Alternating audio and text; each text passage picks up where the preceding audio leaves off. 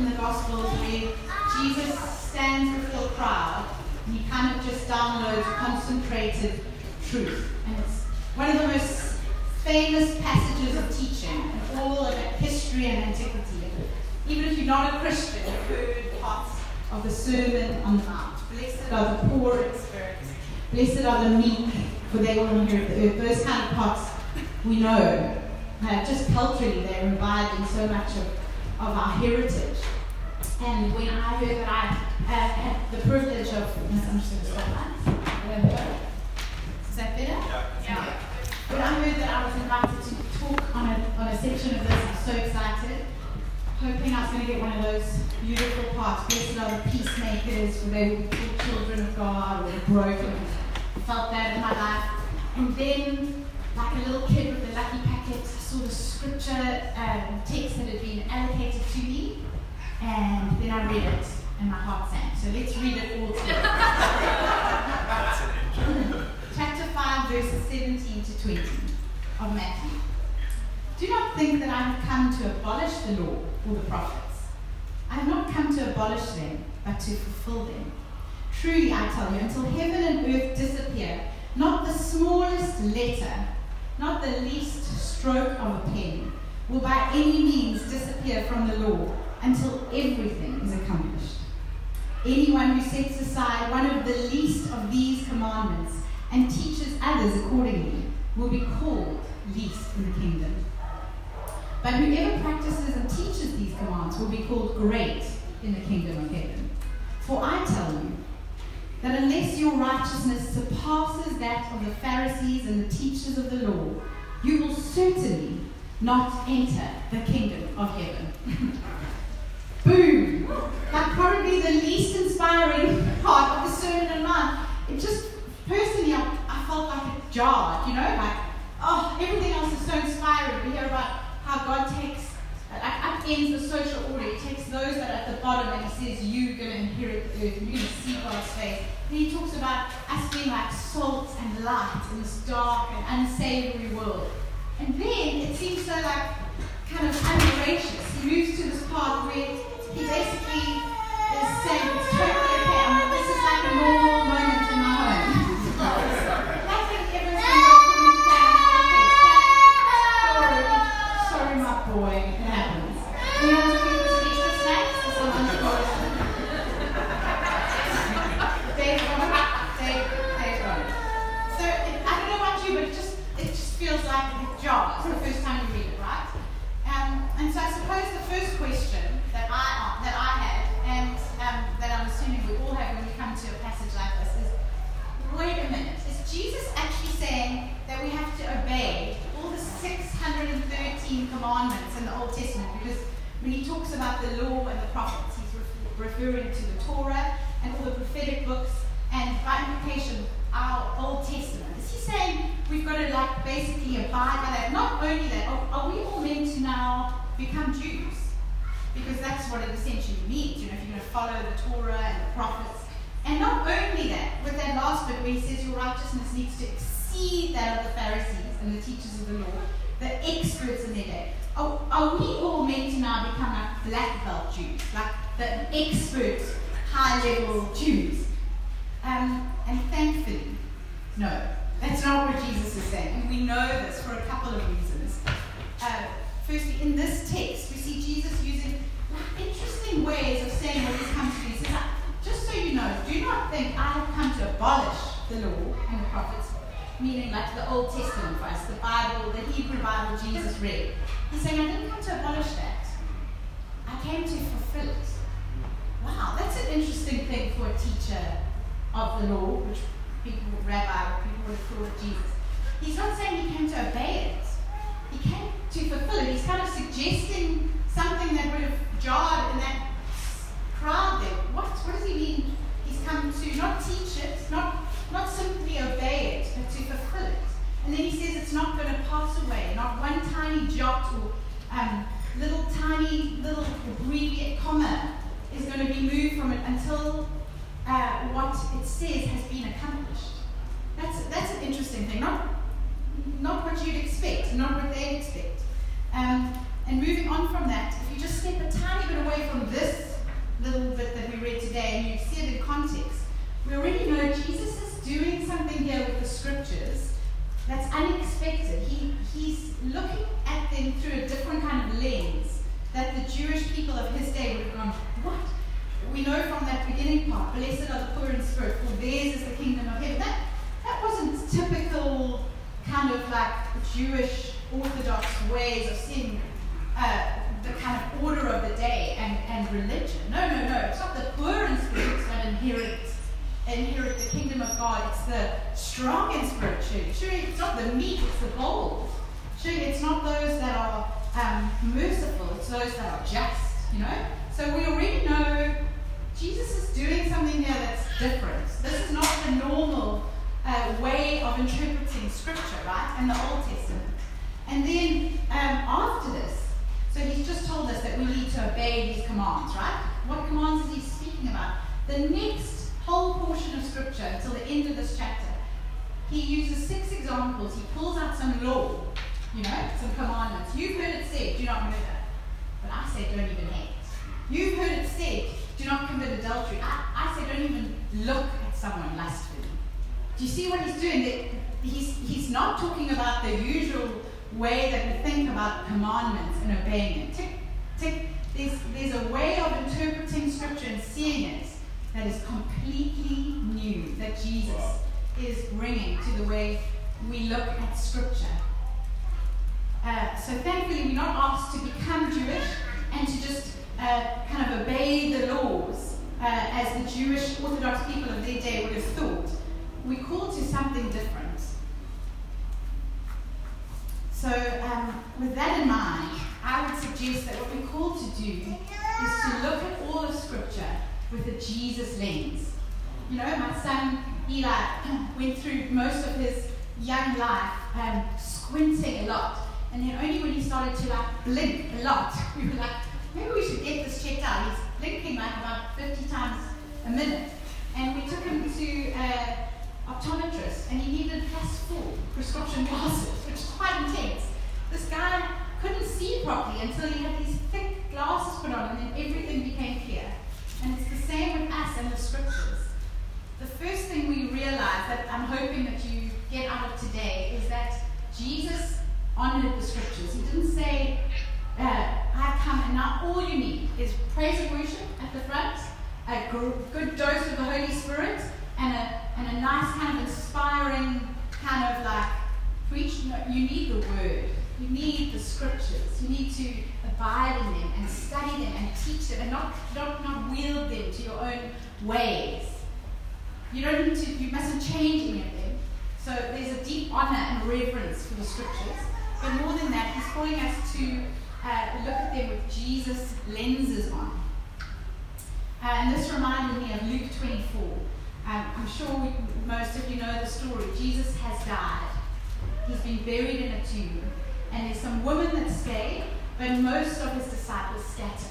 And 2 of them, we're not told which 2, they're on their way away from Jerusalem. They're on their way to Emmaus. And they're pretty disheartened and confused. And it says they're talking about everything that's just happened. And Jesus starts walking beside them, the resurrected Jesus. And they don't recognize him. And it says this. 2 men on the road, it says this, beginning with Moses and all the prophets, he explained to them what was said in all the scriptures concerning him. Wow. Wouldn't you have loved to have been on that road? These guys were so perplexed. Gosh, I suppose that's it. They must have been saying, they thought he was the Messiah. He's dead. And they're just disheartened. This man they don't recognize powerfully shows them that he is in all the scriptures. In all the scriptures. Every word, every page reads his name. It's connected to Jesus. The Torah, the prophets, Leviticus, Deuteronomy. It's pointing to Jesus.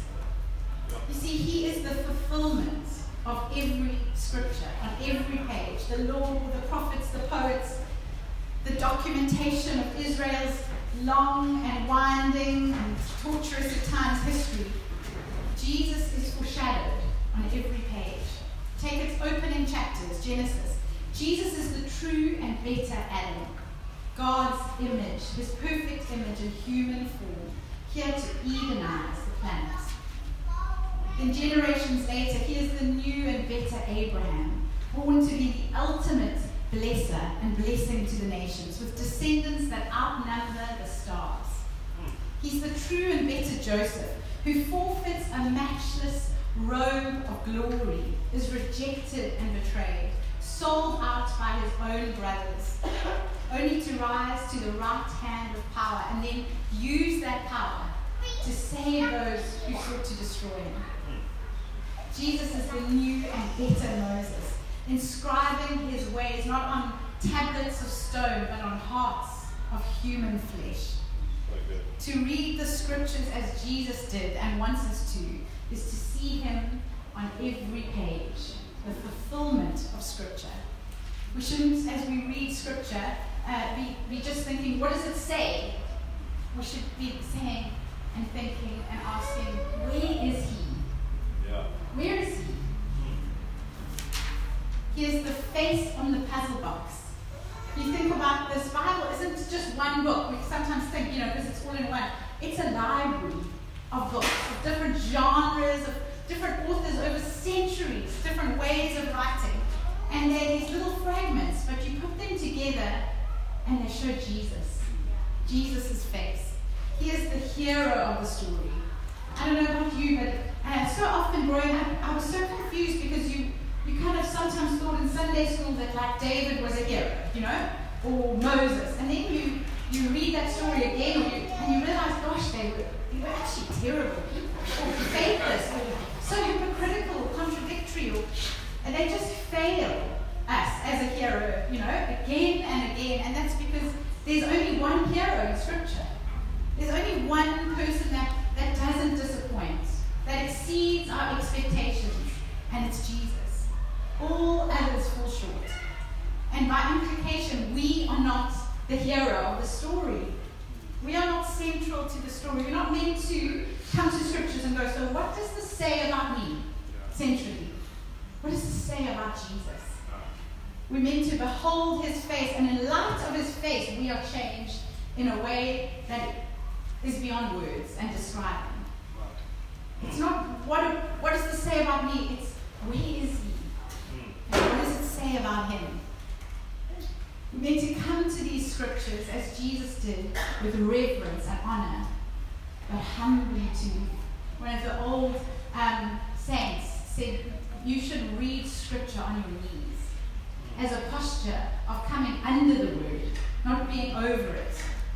As we, I include myself, so often do, kind of, let me see with my enlightened 21st century mind, what is still savory and palatable to my senses and my sensitivities here, I'll just cut and choose and kind of like underline certain parts, but not others. No, we're meant to come humbly to it. And that's what this portion that we read warns us about. It says, anyone who sets aside one of the least of these scriptures and commands will be called least in the kingdom of God. There's a play on words there. If you take a tiny bit of this and change it, you're going to be tiny and insignificant in God's kingdom. Said another way, if you want to cut and chop up God's words to suit you, God's going to cut you to size. Or another way I thought about saying it is, our posture when we come to Scripture now will determine our stature in God's kingdom then. It's quite sobering, hey? I found that quite sobering. This is as hard for us to hear today, isn't it, than it must have been for them back then to understand. I mean, we certainly live in a culture that isn't excited about being under anything, least of all the authority of an ancient set of writing. Surely we know better now. It's hard to read parts of Scripture, and it's often offensive. It offends all of us, by the way, in different ways. There's no one that comes to Scripture, if you come humbly and on your knees and walks away proud with patting our back going, I've got it all. I mean, this small portion we're reading today cuts us all to size, doesn't it? Oh, you don't feel confident after reading this. You feel challenged. And surely there's so much other wisdom literature out there today, isn't there? TED Talks, podcasts, books, clever philosophers and authors. We've got so much wisdom literature to learn from. The scripture can kind of fade into an insignificant kind of place on our bookshelf and in our mind as one of the tools for living right?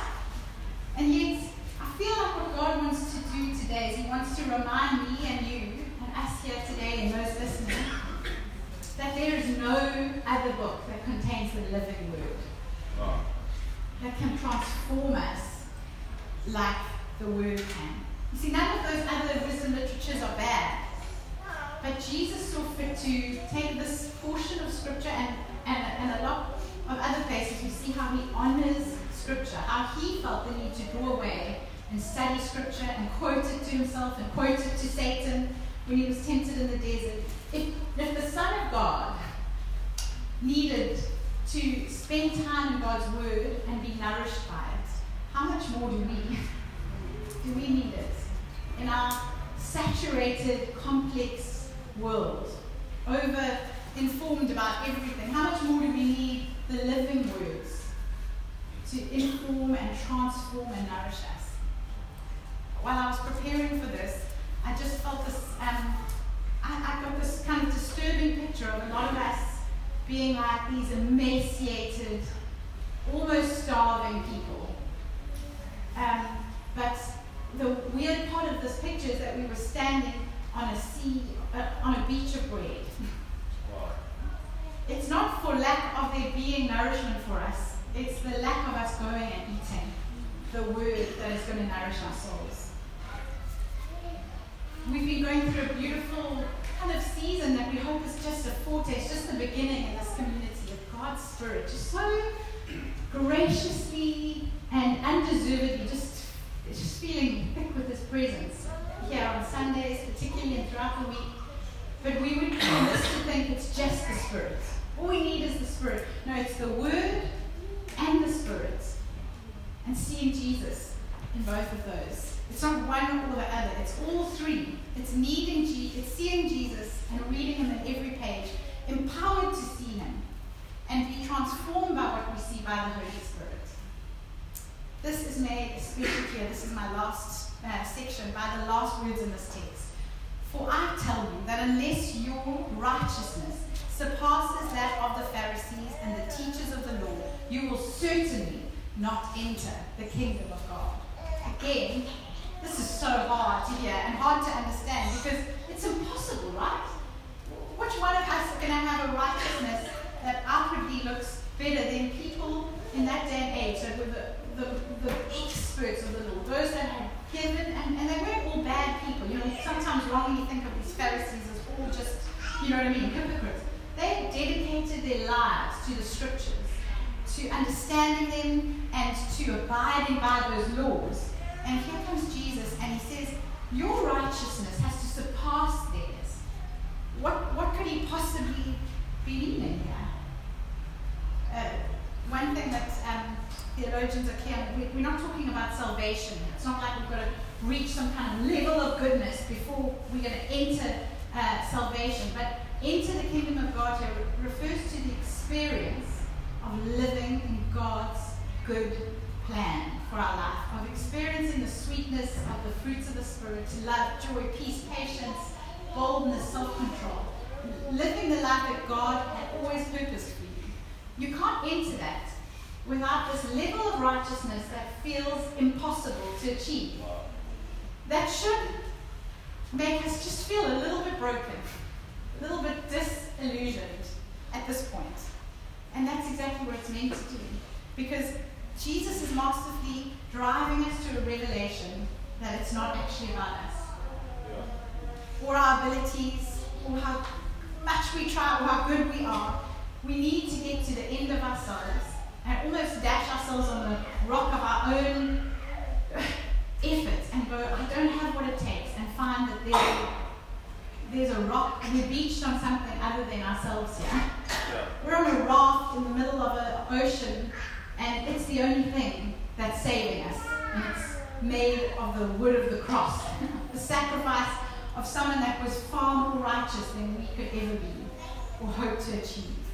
It's meant to not be possible to reach that kind of righteousness, because we're meant to get to a place of not Jesus is trying to drive us to go, you can't do this. Do you see that? You can't get here. You need to rely on my righteousness. And I felt like I had a beautiful revelation of this on my time away. As some of you might know, I've been planning to go away from my amazing family for a whole 3 weeks almost. And from the age of 30, I said to my husband, Taryn, you go on your surfing trips and your ministry trips every now and then. Just when I turn 40, I want to go somewhere that I know you don't want to go, like Europe, little farmy villages, and just potter on my own. Our kids will be old enough, and I just deeply wanted to do this kind of thing on my own, just to like have almost a retreat and just some time on my own. And it happened last month. I went for 3 weeks to France. And I was in the French Alps, in the most picturesque part of the French Alps, in a beautiful chalet that looked over these snow-capped mountains. And I fell apart. I felt dashed, because I assumed I would only feel amazing. I had time with God, and I was just going to like be refreshed. And I felt like I ran into a wall of anxiety like I've never experienced, and fear. And I felt I couldn't even read or like be entertained. I just walked every day, and I was shaking and sweaty palmed and so fearful. And I knew that this was irrational and also important. Like God was doing something. I needed to go through this. And I felt so alone and so vulnerable, more vulnerable than I've ever felt in my life. Wow. And I realized, taken away to the other side of the world, all alone, that all I actually had, whether I was in France or back home, the only thing that I had was Jesus. Wow. And I just spent it was about 3.5 days. I walked and I listened to some scripture, but most of the time I was just on the floor weeping. And I didn't even know why, but I just felt so vulnerable. And the only comfort, the only solid thing was God and His Word. And I clung to it like I've never clung to it. And I've come back to busy life, but I've been sobered in the middle of everything and all the distractions and important things. There's one rock, and it's the Word of God, and it's Jesus. And we all, whether we realize it or not, desperately need to be broken free of our expectations that if we just try hard enough, God, Dory, just leave me, I've got this. We're going to be able to get there on our own without God's help. I just wanted to leave that with you, that God breaks us to break us free. It's a righteousness that's not based in our performance or knowing every dot and tittle in the Bible. It's a righteousness that comes from a deep reverence in what God has done for us and allowing that to change us. And then by accident, Jesus said, we fulfill the law because our hearts have been changed, so melted by what God has done and is doing in us. It's not like we're trying hard to impress God or people. It just happens on its own because our hearts are melted by God's kindness and His righteousness. That's what I wanted to share with you today.